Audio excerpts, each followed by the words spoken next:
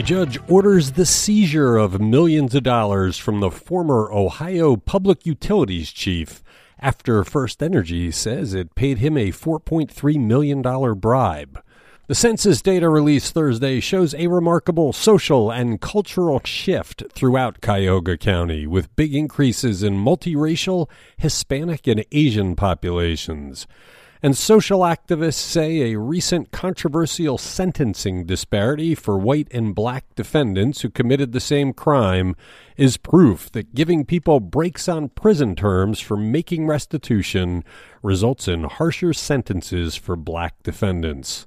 It's the Wake Up Morning News Briefing from Cleveland.com and the Plain Dealer for Monday, August the 16th. I'm the editor, Chris Quinn. A Franklin County court has ordered the seizure of up to $8 million in assets from Sam Randazzo, the former Public Utilities Commission of Ohio chair, that First Energy Corp. Says accepted a $4.3 million bribe from the utility.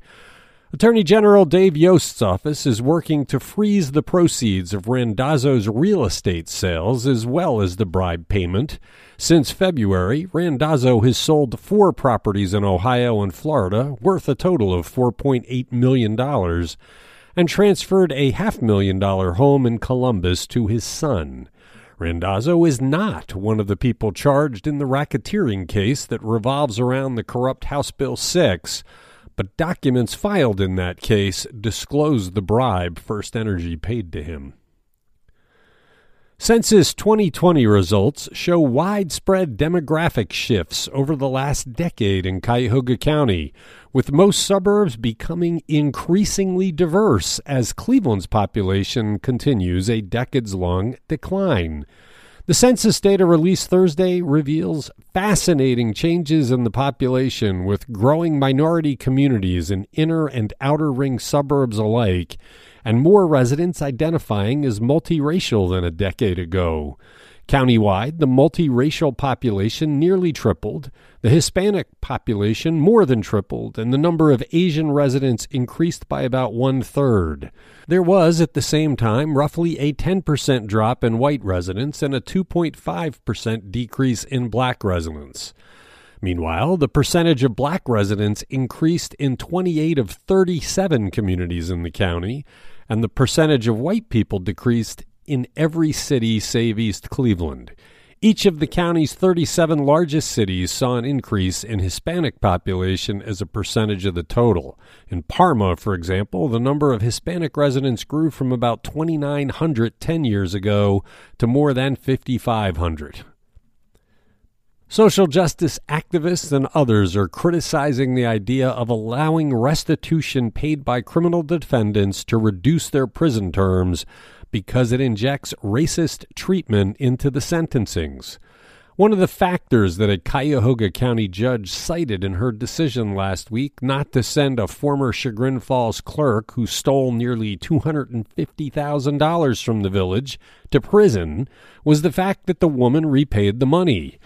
Judges routinely count whether a person paid their restitution as something in their favor when deciding whether they should go to prison.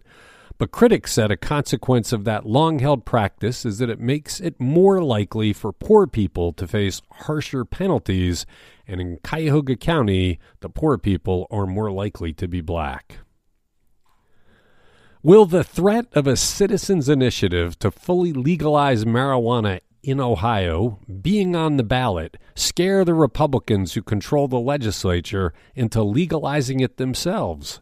Next year, Governor Mike DeWine is running for re-election. Retiring U.S. Senator Rob Portman's seat is open, and control of the Ohio Supreme Court is up for grabs.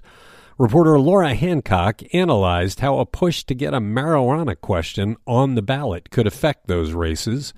The group behind an initiated statute to legalize marijuana submitted a new batch of signatures to Attorney General Dave Yost Friday in an effort to force the legislature to consider the law. If the legislature does not act, the coalition could then collect more signatures and put it on the statewide ballot for next year's election. That could bring out more Democrats for voting. Ohio Attorney General Dave Yost on Friday pressed the state's local governments to sign on to an $800 million plus settlement proposal from the nation's three largest pharmaceutical distributors and drug maker Johnson & Johnson to settle lawsuits related to the company's role in the opioid epidemic. At bare minimum, Yost said, local governments representing at least 95% of the population need to agree to the proposed agreement. Right now, that number stands at about 86%. Yost said the pharmaceutical companies could walk away, forcing expensive litigation with companies that could go bankrupt, leaving the cities with little or nothing. Representatives of some cities said they did not get a lot of notice on the settlement question. Thanks for listening to The Wake Up from Cleveland.com and The Plain Dealer.